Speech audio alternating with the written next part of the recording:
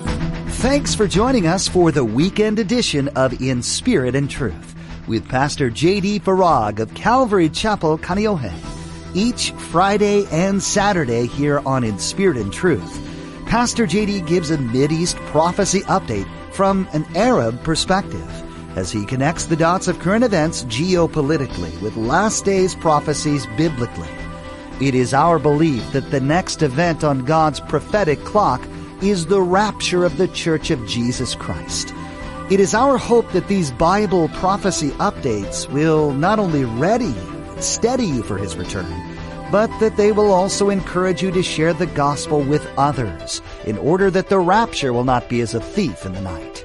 In today's message, Pastor J.D. will take some time to remember those who have fought for the freedom of the people of America, the ones that enjoy it every day, and why their sacrifices should be remembered.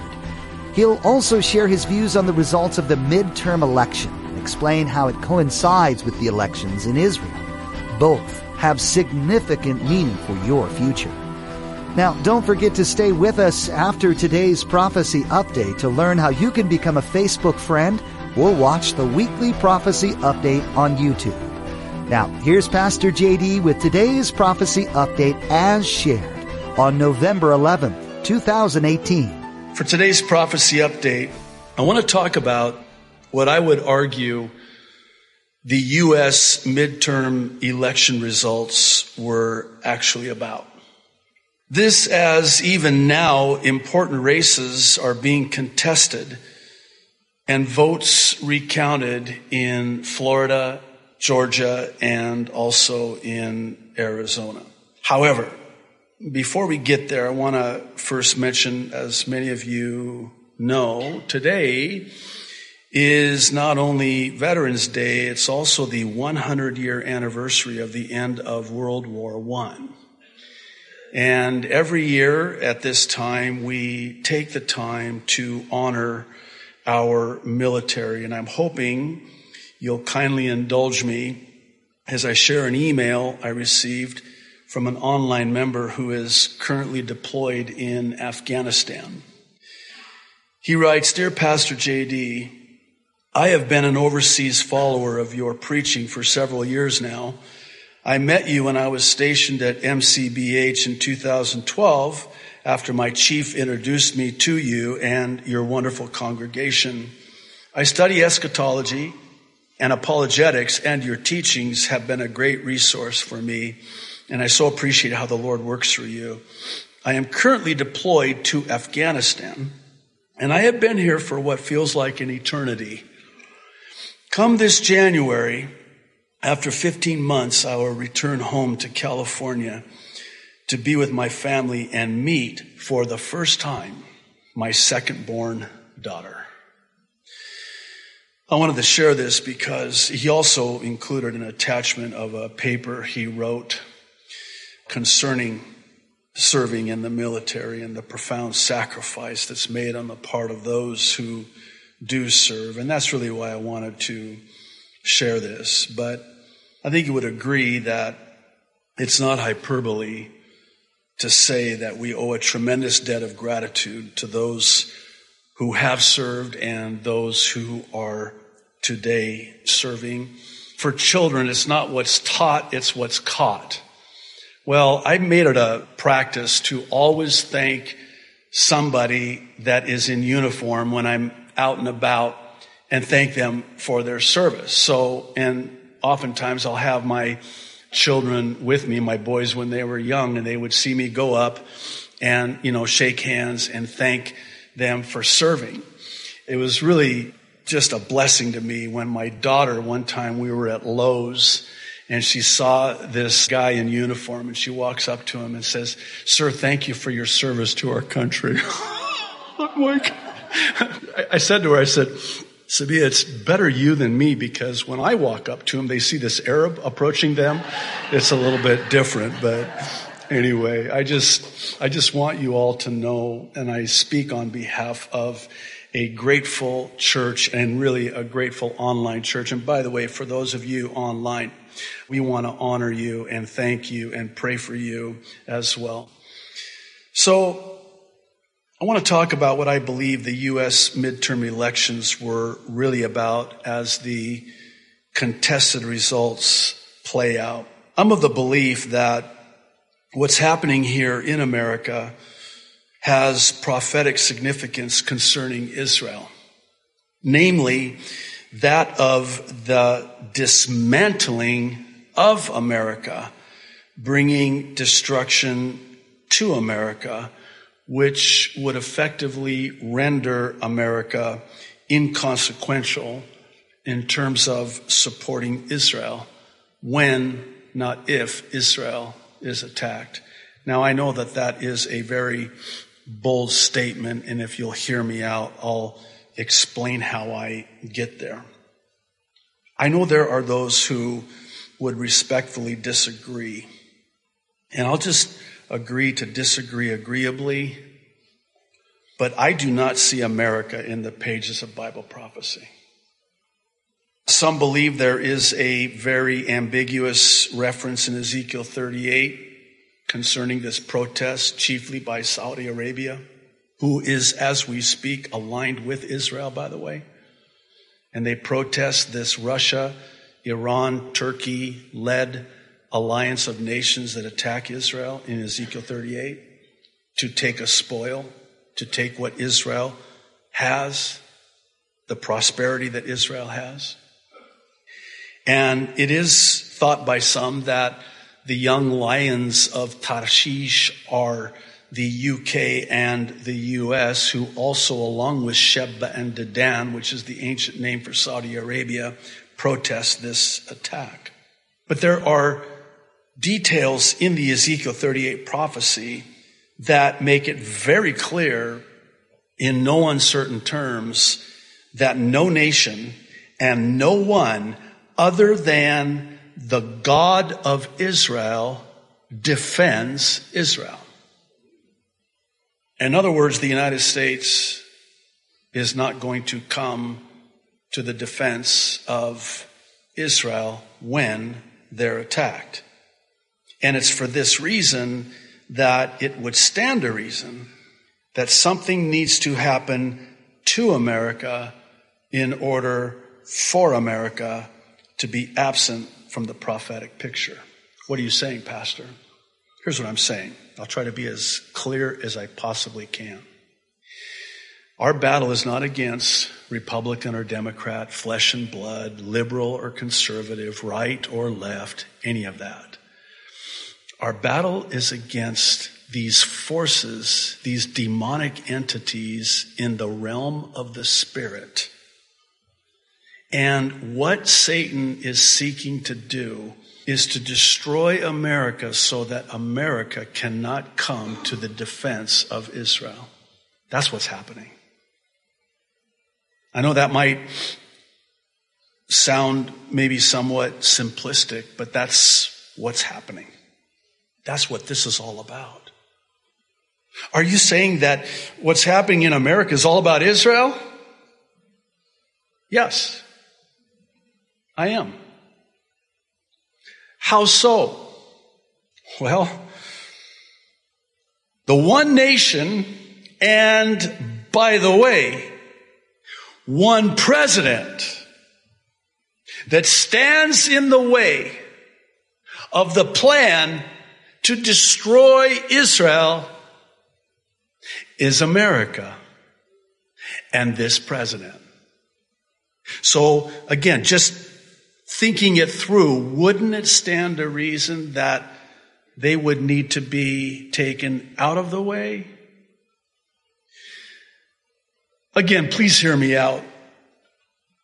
I would submit that this is exactly what's happening in the spiritual realm as it relates to the United States. I want to begin with a Ynet news report. We actually looked at this a couple weeks ago about how if U.S. President Donald Trump fails to present his peace plan in the weeks following the U.S. November 6 midterm elections, French President Emmanuel Macron intends to present his own peace plan. Of course, this was prior to the elections. Fast forward to yesterday in this Fox News report, about President Trump ripping Macron over an insulting call for a European army after he landed in France. They have the World War I 100-year celebration and commemoration taking place there now. It came by way of a tweet from Trump in which he tweeted that, quote, President Macron of France has just suggested that Europe build its own military in order to protect itself from the U.S., China, and Russia. Very insulting, but perhaps Europe should first pay its fair share of NATO, which the U.S. subsidizes greatly. By the way, this is the same French president who back in May of this year announced that he will form a 10-nation coalition of the willing. Not 9, not 11, 10. Some suggesting that this is the 10 horns and the 10 toes of both Daniel and Revelation. We'll see. Well, actually we won't, because we won't be here. Oh, by the way, it's also the same French president that The Economist asks whether or not he's Europe's savior with this magazine cover showing Macron walking on water. Oh, and one more thing. It's also the same French president that declared he will govern like the Roman god Jupiter. Be that as it may, it seems the pressure is on and the proverbial clock is ticking vis-a-vis Macron, and the jury is still out on how all of this will play out. And this because it's not just about our midterm elections here in the U.S., which the whole world was watching. It's also about the elections in Israel and Trump's peace plan in the Middle East. On Friday, the Jerusalem Post published an article in which they asked, what will come first, Israeli elections or the U.S. peace plan rollout? In it they say, quoting, 2 clocks are ticking, one in Jerusalem and one in Washington. The problem is that for the time being, they are not synchronized. With the midterm elections over in the U.S., President Donald Trump now has the bandwidth and time to shift his focus back to foreign policy issues, including the so-called, quote-unquote, deal of the century that he longs to broker between Israel and the Palestinians. The finishing touches are being put on the plan, and it could be rolled out as early as next month or in January. Enter Jared Kushner and another Jerusalem Post report about how he's now preparing his debut with the Mideast peace plan. Let me quote the Post. Trump's son-in-law will be the public face of his White House peace effort, breaking a 2-year habit of working behind the scenes. Along the way, he is granted a mere handful of interviews, none of which have provided much in substance of a plan that has, up until now, remained the administration's most closely guarded secret. But we're about to see a lot more of Jared Kushner. As he puts the finishing touches on a project he hopes to be his crowning achievement in government, Kushner is preparing to sell it to the public. In other words, anytime now. Anytime now.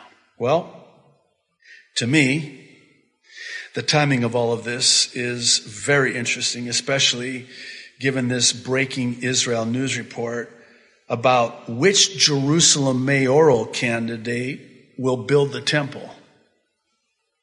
Here's some of what the article had to say, quoting, Jerusalem will have a new mayor next week. This was on Thursday, so this upcoming week.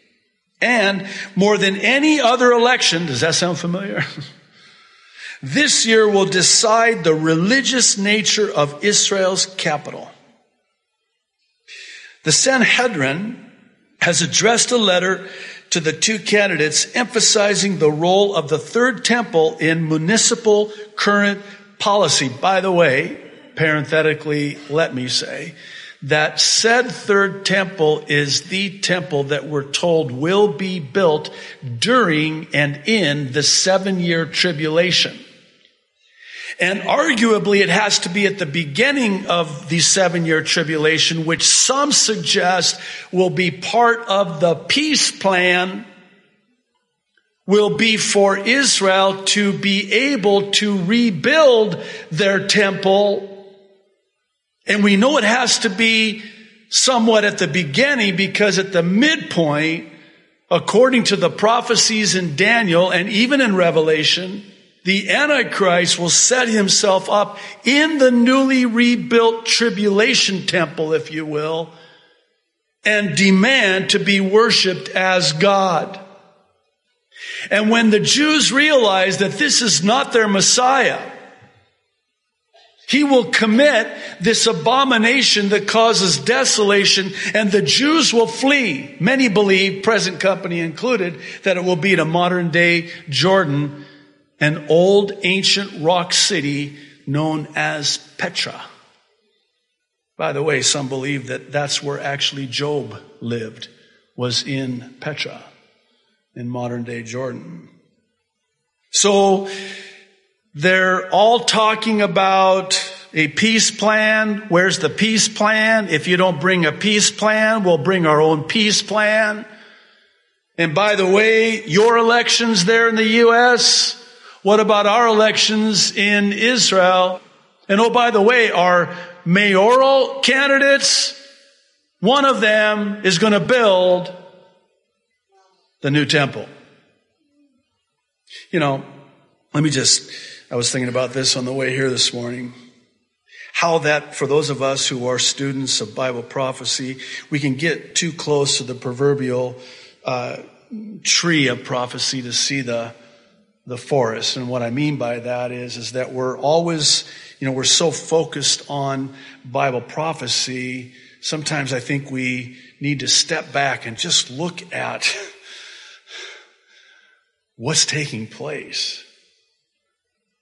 I mean, 5 years ago, I can assure you that in these prophecy updates, we weren't talking about stuff like this.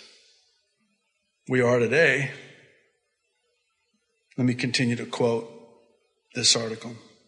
The Sanhedrin wrote a similar letter to U.S. President Donald Trump after he won the election, calling on him to take a role in building the third temple, just as Persian King Cyrus helped the Jews, build the second temple after the Babylonian exile in the 6th century. Make no mistake about it, Israel will do everything and stop at nothing for that temple. That has profound ramifications on the grander scheme of things eschatologically. Here's the bottom line.